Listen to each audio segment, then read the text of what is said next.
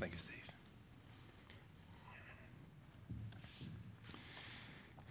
I invite you to take your Bibles and turn with me to the book of Philippians, chapter 3. It is so good to be back among you, to be back in the pulpit again. One of the rich privileges on our sabbatical was getting to visit other congregations, and it was such a joy to see that God is at work around this community, as well as when we were in North Carolina, a couple churches there that we got to visit, and it was so encouraging to hear the Word of God and the gospel of God preached faithfully everywhere we went. So be encouraged by that truth. And I do encourage you, when you go on vacation, make sure that you find a good gospel preaching church. Even it's okay if you go on a normal Sunday to another church. I shouldn't probably say that. Some few elders might get mad. But go and visit other churches and see how God is at work.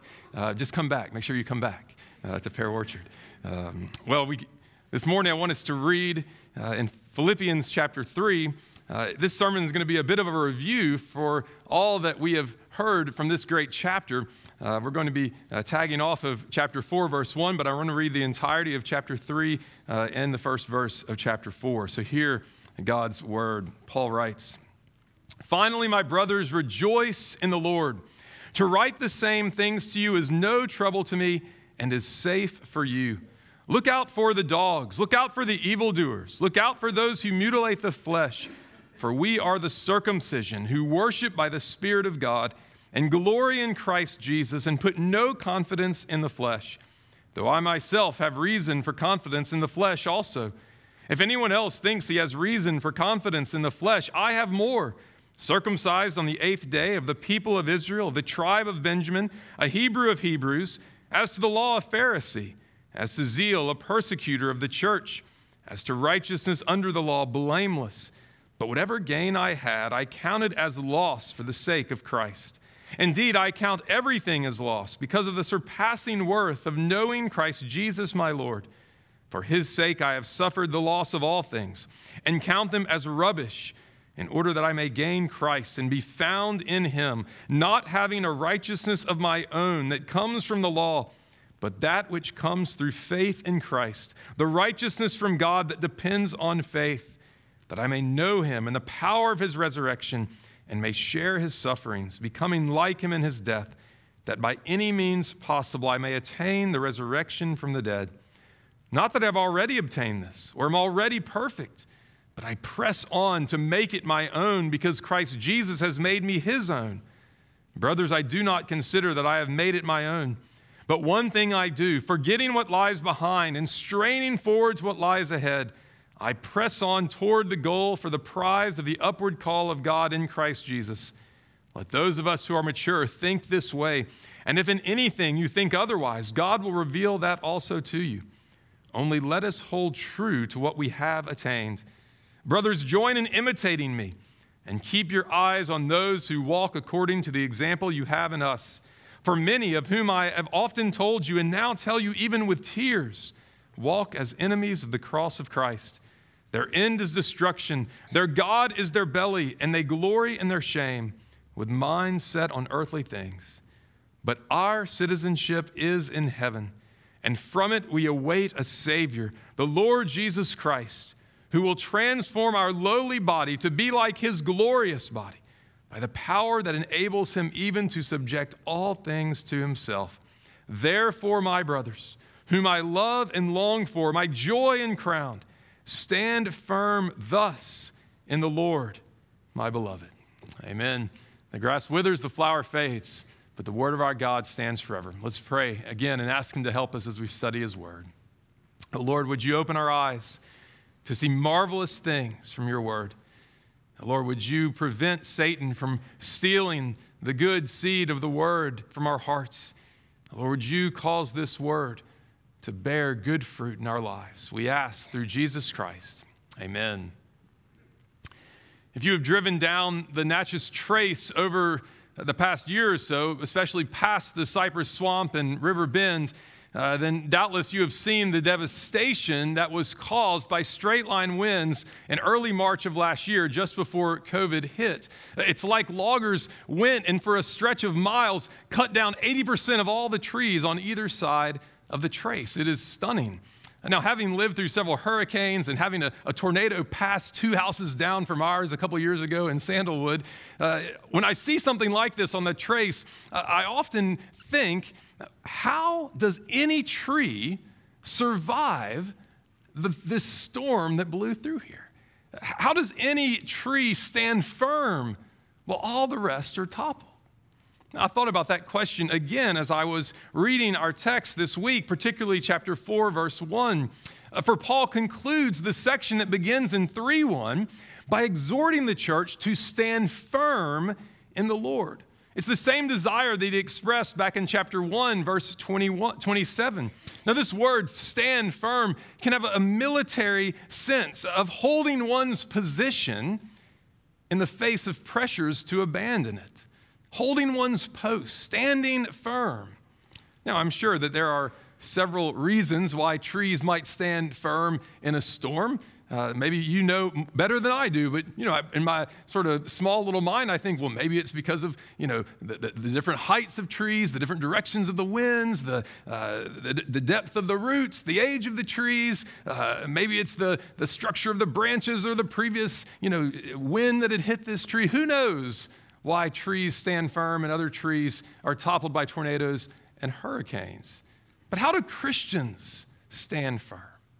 How do Christians endure and persevere in the midst of trials and afflictions, in the midst of temptations, in the midst of opposition and enemies of the cross, like Paul has mentioned here in chapter 3? Well, notice what Paul says there in verse 1 of chapter 4. Therefore, my brothers, whom I love and long for, my joy and crown, stand firm thus in the Lord, my beloved. Stand firm thus. That little word thus could also be translated stand firm in this manner, in this way. Here is how you stand firm in the Lord. Now, commentators differ as to whether that word is looking backward or forward. It could be either direction. And as a transition verse, it may be that Paul is seeking to look in both directions. But because of the immediate context, both before this passage, before that verse and after that verse, it seems to me that primarily Paul is looking backwards, the same direction he's looking with that little word therefore. Everything that he's just written in chapter 3 is giving to us the thus, the in this manner. This is how we are to stand firm. In light of what I've written, in this manner, stand firm in the Lord. So how do we stand firm? That's what I want us to think about this morning. Again, as I mentioned, by giving a brief review of what you've learned from chapter 3 over the past weeks. But then I want us to linger a little bit longer on chapter 3, verses 20 and 21. So, several things that I want you to see from the passage this morning. How do we stand firm? First, we must rejoice in the Lord. Chapter 3, verse 1. Finally, my brothers, rejoice in the Lord. This is how we stand firm in the face of opposition, in the face of suffering, by heeding Paul's oft-repeated command to find our deepest delight, our deepest satisfaction, not in any created thing, not in our circumstances, not in any possession or gift or skill or ability, but in the Lord and in the Lord alone. Paul commands us there in chapter 3:1. He's going to command it again and twice in chapter 4, verse 4. He tells us there in 3:1, to write the same things to you is no trouble to me and is a safeguard for you, a safeguard for our wandering, idolatrous hearts that tend to find joy in so many created things. And yet Paul says, if you want to stand firm, find your joy in the Lord and in Him alone, the Lord Jesus Christ, the Son of the Father, the sender of the Spirit. He is the one who will never disappoint you, who will never change, who will never waver in His goodness and grace. So no matter what is happening in your life, find your joy in Jesus Christ and you will stand firm in Him. That's the first thing that we've seen in chapter 3. The second thing is this: to stand firm in the Lord, we must shun self-righteousness. We must shun self-righteousness. You see, in verses 2 through 11, you saw how you must stand firm, not in your own strength, not in your religious activities, not in your pedigree, not in your own righteousness or your record or your resume. All of that is rubbish. All of that is dung. You must stand firm in the righteousness of Jesus Christ, which is yours through faith alone, in him alone. Paul tells us, chapter 4, verse 1, stand firm in the Lord. We stand firm in Christ, in our union with him, in our relationship with him, through knowing him, which is what Paul says there in chapter 3. He says, I want to know Jesus Christ. I want to know him. How tempting it is, even for those who are genuinely converted, genuinely saved, to trust in ourselves that we are righteous and to look down on others with contempt. How tempting it is to trust in our own strength, our own abilities, our own activities, our own righteousness. But when we do this, we cannot stand firm. For all of those things are sinking sand. They are Yazoo clay. They will never hold us up. So when Satan accuses you of sin, when you are beset with doubts and a lack of assurance, when temptation seeks to pull you down, Paul is saying to us, shun self-righteousness. If all you have to lean on in those moments is how good you've been the past week or how good you think you've been the past week, how moral, how strong you think you are, you will fall. And so we must stand firm in the gospel of our Lord Jesus Christ and salvation, free grace, the justifying righteousness that God has given to us, that he's imputed to us, credited to our account, reckoned to us through faith in Jesus Christ. So we stand by rejoicing in the Lord, by shunning self-righteousness. But third, we stand as we just keep swimming. Now, this past summer, while I was on sabbatical, one of the things I did was to play in the Ultimate Frisbee Summer League that has been that's been held the last few years. I did play Ultimate back in college at LSU. It's something I've tried to do over and over again as I've continued to grow older. I think I might have been one of the oldest people out there this summer. And so I was on this team called the Fighting Nemos. And one of our team cheers before each game, right, hands in the center on the count of 3, was just keep swimming. Now, because I'm a bad father, I just assumed that was a generic fish cheer because we're a fish team. I'm a bad father. I've never seen with my kids Finding Nemo or Finding Dory. But many of you know what I learned over the summer, that's actually a song from the movies. Right? It's a song that speaks to us about perseverance and grit and fortitude, the exact things that Paul is calling us to in chapter 3, verses 12 to 14. We stand firm in the Lord by just keep swimming. Strain toward the goal by remembering that though we have been declared righteous in Jesus Christ once and for all when we first trusted him, yet we are still sinners, as we have confessed this morning. And we are being made more righteous, progressively, day by day, more and more. We are imperfect and flawed people, and yet we are called to forget what lies behind, to keep reaching forward to the glory that lies ahead, to pursue holiness in the fear of the Lord, to put sin to death as it raises its ugly head. We press on to make it our own because Jesus Christ has made us his own. Just keep swimming. Just keep pressing on day after day. You're going to fail. You're going to fall. Just keep swimming, Paul is saying. Press on, strain, finish the race. Perhaps you saw this past week the British heptathlete Katarina Johnson-Thompson, who had suffered an Achilles accident, I think last year, but she had rehabbed and she had made it all the way back to the Olympics to compete in the heptathlon. But unfortunately this week, as she was running the 200-meter race, the calf on her other leg, something in it popped. She collapsed to the ground in excruciating pain. Maybe you've seen the video. They bring to her there on the track a wheelchair, and she refuses it. She says, no, I'm going to finish the race. And she gets up and she hobbles across the finish line. And Paul is saying, That's what believers in Jesus Christ are called to do.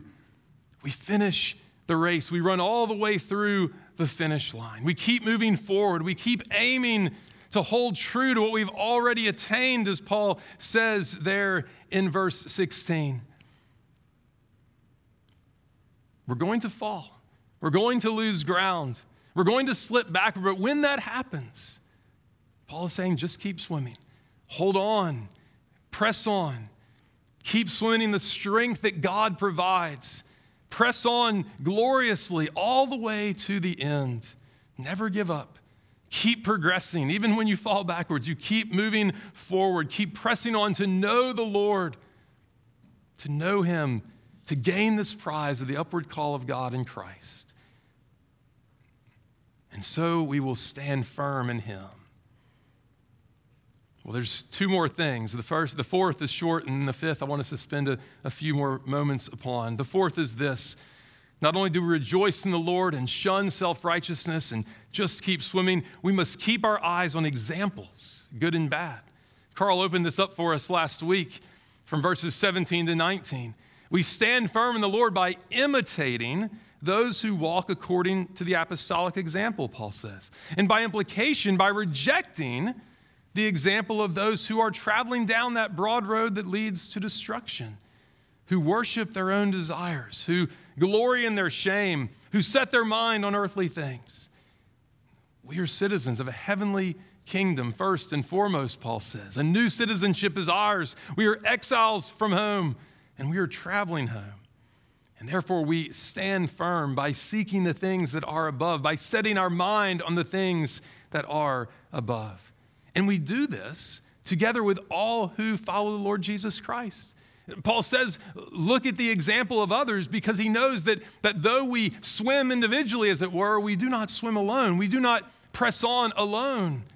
There are believers that have gone before us who are more mature than we. There are believers who have already gotten farther ahead in the race, who have already passed milestones. And so we can look to them and see how they have run, how they have labored, how they have fought the good fight and run the race. We look to them, we lean on them, we follow them. We are like Daniel and Shadrach and Meshach and Abednego, together standing firm as the colony of heaven in exile in the midst of a world that hates us and hates our King. So we look to examples, good and bad, following the one and avoiding the other, all the while keeping our King and his return in eye. And that's the last thing I want you to see. How do we stand firm? By waiting with eager expectation. Chapter 3, verses 20 to 21. Look at it again. But our citizenship is in heaven, and from it we await a Savior, the Lord Jesus Christ, who will transform our lowly body to be like his glorious body by the power that enables him even to subject all things to himself. Paul tells us that those who have been transferred out of the kingdom of darkness and into the kingdom of his marvelous light not only have a new citizenship, but brothers and sisters, you have a new hope. You have a new expectation and anticipation, a new longing. And so, in order to stand firm, Paul says, we must wait.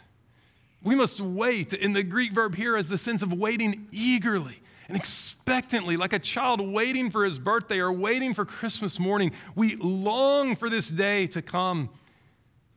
We anticipate it with all of our hearts, fully engaged. Now, of course, if we know ourselves, if we're honest, we're not good at waiting, are we?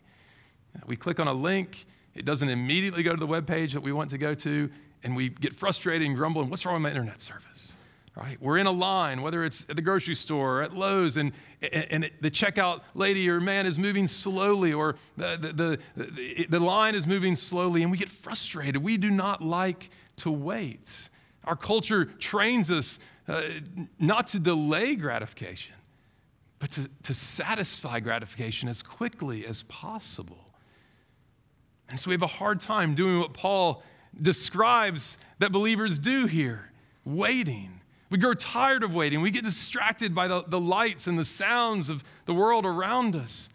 And yet we understand, don't we, that if what we're waiting for is so desirable, so precious, so worthy of possession, then we're willing to wait however long and whatever we might suffer for it. Think of how you might wait with eager expectation for a new season of your favorite show to come out or your favorite podcast. Think of how you await and how some people even camp out for days before to get the latest and greatest device, the latest version of some piece of software. We long for it. We wait eagerly for things. We know what it feels like. And Paul is saying that is the way that Christians are called to wait for Jesus, our hope, our salvation. For you see, when Paul says wait, and we think, well, what are we waiting for? Paul says we are awaiting a Savior from heaven, the Lord Jesus Christ. Now, yes, it's true, we've already been saved from sin's penalty, the guilt of sin, from sin's power, but we've not yet been saved from sin's presence. And we still await a Savior who will come. The day is coming when Jesus Christ, who died for our transgressions, who rose again for our justification, who ascended into heaven, is seated at the right hand of God the Father, ever living to intercede for us. One day, he will come again, the Bible tells us, like a thief, suddenly, without notice. But Paul told us in 1 Thessalonians 5, we are not going to be surprised by that. It's not going to take us by surprise like a thief in the night, because we know, because we are waiting for Jesus to come. And when he comes, he will bring with him a new heavens, a new earth in which righteousness dwells, where there is no more sin, no more sorrow, no more suffering. He will bring you final and full salvation from all of your sin and all of the misery of your sin. We are awaiting a Savior.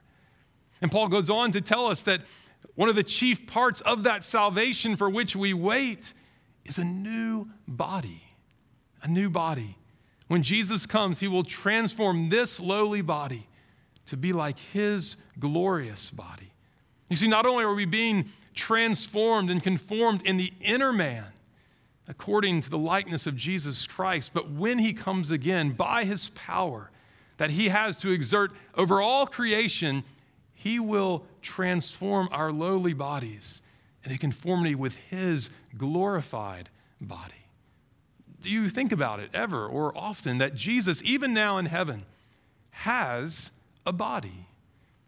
The dust of earth sits on the throne of heaven. Jesus, when he rose from the dead and took to himself again a human body, still has that body in heaven. It's a glorified body. No more suffering. No more weakness. And one day Jesus will come back and will give us a body just like his, free from all decay and weakness and suffering and death. And the resurrection of Jesus is the down payment, the guarantee of our resurrection as well, and of our eternally embodied existence. Think about your body. Think about the lowliness of your body. The body is not inherently evil, but because of Adam's sin there in the Garden of Eden, our body is subject to disease, to decay, to minds that forget, to death ultimately. We've seen the ways that our strength fails, our mental powers wane. We've seen the ways that we can endure all manner of indignities and humiliation and sorrows and ultimately the loss of life itself. And throughout our lives, the body plays this horrible part of pulling us downward towards sin. Right? We sin with our eyes and our lips and our hands and our feet. We use the members of our body to disobey our Lord. Even when our spirit is willing, Jesus says, our bodies can be weak. But one day, the promise is that everything will change. Everything will change. Our bodies will be raised from the graves. If we're still alive when Jesus comes, they'll be transformed. We'll be changed in a moment, in the twinkle of an eye, at the sound of the last trumpet, from corruption to incorruption, from mortality to immortality, from humility and dishonor to glory and strength. Death will be swallowed up in victory on that last day when Jesus comes again. This is what we're waiting for. This is how we stand firm, by waiting with eager expectation. How does Paul put it in Romans 8, verse 23? Having the first fruits of the Spirit, we ourselves groan within ourselves, waiting eagerly for our adoption as sons, the redemption of our body. We wait for Jesus, our Savior, and we wait for the new bodies that he will give us when he comes again. Thus, we stand firm. Ask yourself, do you think regularly of the return of Jesus? When I was growing up, it felt like there was this, just everybody was thinking about the second coming of Jesus. It was all around us. It was in the air we breathed down in South Louisiana. But oftentimes today, it feels like this is something that we don't think about often. We don't think about much. We don't meditate upon the glories of our new bodies. But when you suffer aches and pains, when you suffer mental lapses, you ought to think one day Jesus is going to transform my body. It ought to cause you to long for your new body. When disease and death comes into your life and you see loved ones die and suffer, long for your new body. When you disobey the Lord and you're convicted by his word, do you yearn for your Savior to deliver you from the presence of sin, to give you a new body that doesn't sin? We're called to wait eagerly. You will spend a physical existence in eternity in either heaven or hell. And so if you are here this morning and you do not know the Lord Jesus Christ, then you are not awaiting a Savior, as the text tells us, but you're actually awaiting a judge, one who will come and will declare and pass and execute the just condemnation and destruction that you deserve because of your sin. The only hope that you have is to find refuge in Jesus Christ and his righteousness. Flee from your selfishness. Flee from your self-righteousness. Flee to Christ. Flee to him so that you too might join us in waiting eagerly for this Savior to come. You will be raised from the dead if you do not know Jesus, but you will be raised to a resurrection of judgment, Jesus tells us. Eternal separation from the Father's smile. We long for you to know the joy of the Lord, the righteousness of Christ, the grace and the strength that enables us to press on. This hope, this glorious hope of a new body and of a Savior to come. So this is how we stand firm in the Lord. This is how we together press on. When we lived in Columbia, Mississippi, right after seminary and my first pastorate, Hurricane Katrina came through. And we sat there and we watched all the trees that fell and we watched the trees that didn't fall. And there was one little tree in our backyard, right by our back patio, our back porch, that didn't fall. But a few months later, when sort of normal thunderstorm came through, it fell. Right? Half of it fell. And you're just sitting thinking, what in the world? Like, this tree made it through Katrina. And then it falls in this little thunderstorm. And I remember thinking, what a picture for us. The 1 Corinthians 10, verse 12, you who think you stand, take heed that you do not fall. How easy it is to think, I'm doing pretty good standing firm. I'm doing pretty good. So you start to pat yourself on the back in self-righteousness. You start to stop pursuing progress and faith and hope and love. You stop to imitating those who are walking in righteousness. Or you stop thinking as much about the return of Jesus and your fight with sin and your longing for a new body in which there is no sin. And like the hare in Aesop's fable, you grow complacent. You take a nap, a spiritual nap. You open yourself up to Satan's devices, to the temptations of the world, the seduction of indwelling sin. And so, brothers and sisters, as we've walked through this text and we've reviewed chapter 3 and we've focused on verses 20 and 21, I want to exhort you to hear this word. As I come back into the pulpit once more, these words of Paul, my brothers whom I love and long for, my joy and my crown, my beloved, It is so good to be back with you again. But I long for you, that you would heed this call to persevere, to stand firm. You cannot stand firm by yourself. You need the Lord and you need one another. So let me close with Hebrews 3, verses 12 to 14. Take care, brethren, that there not be in any one of you an evil, unbelieving heart that falls away from the living God, but encourage one another day after day, as long as it's still called today, so that none of you will be hardened by the deceitfulness of sin. For we have become partakers of Christ if we hold fast the beginning of our assurance firm until the end. Stand firm thus in the Lord. Let's pray together.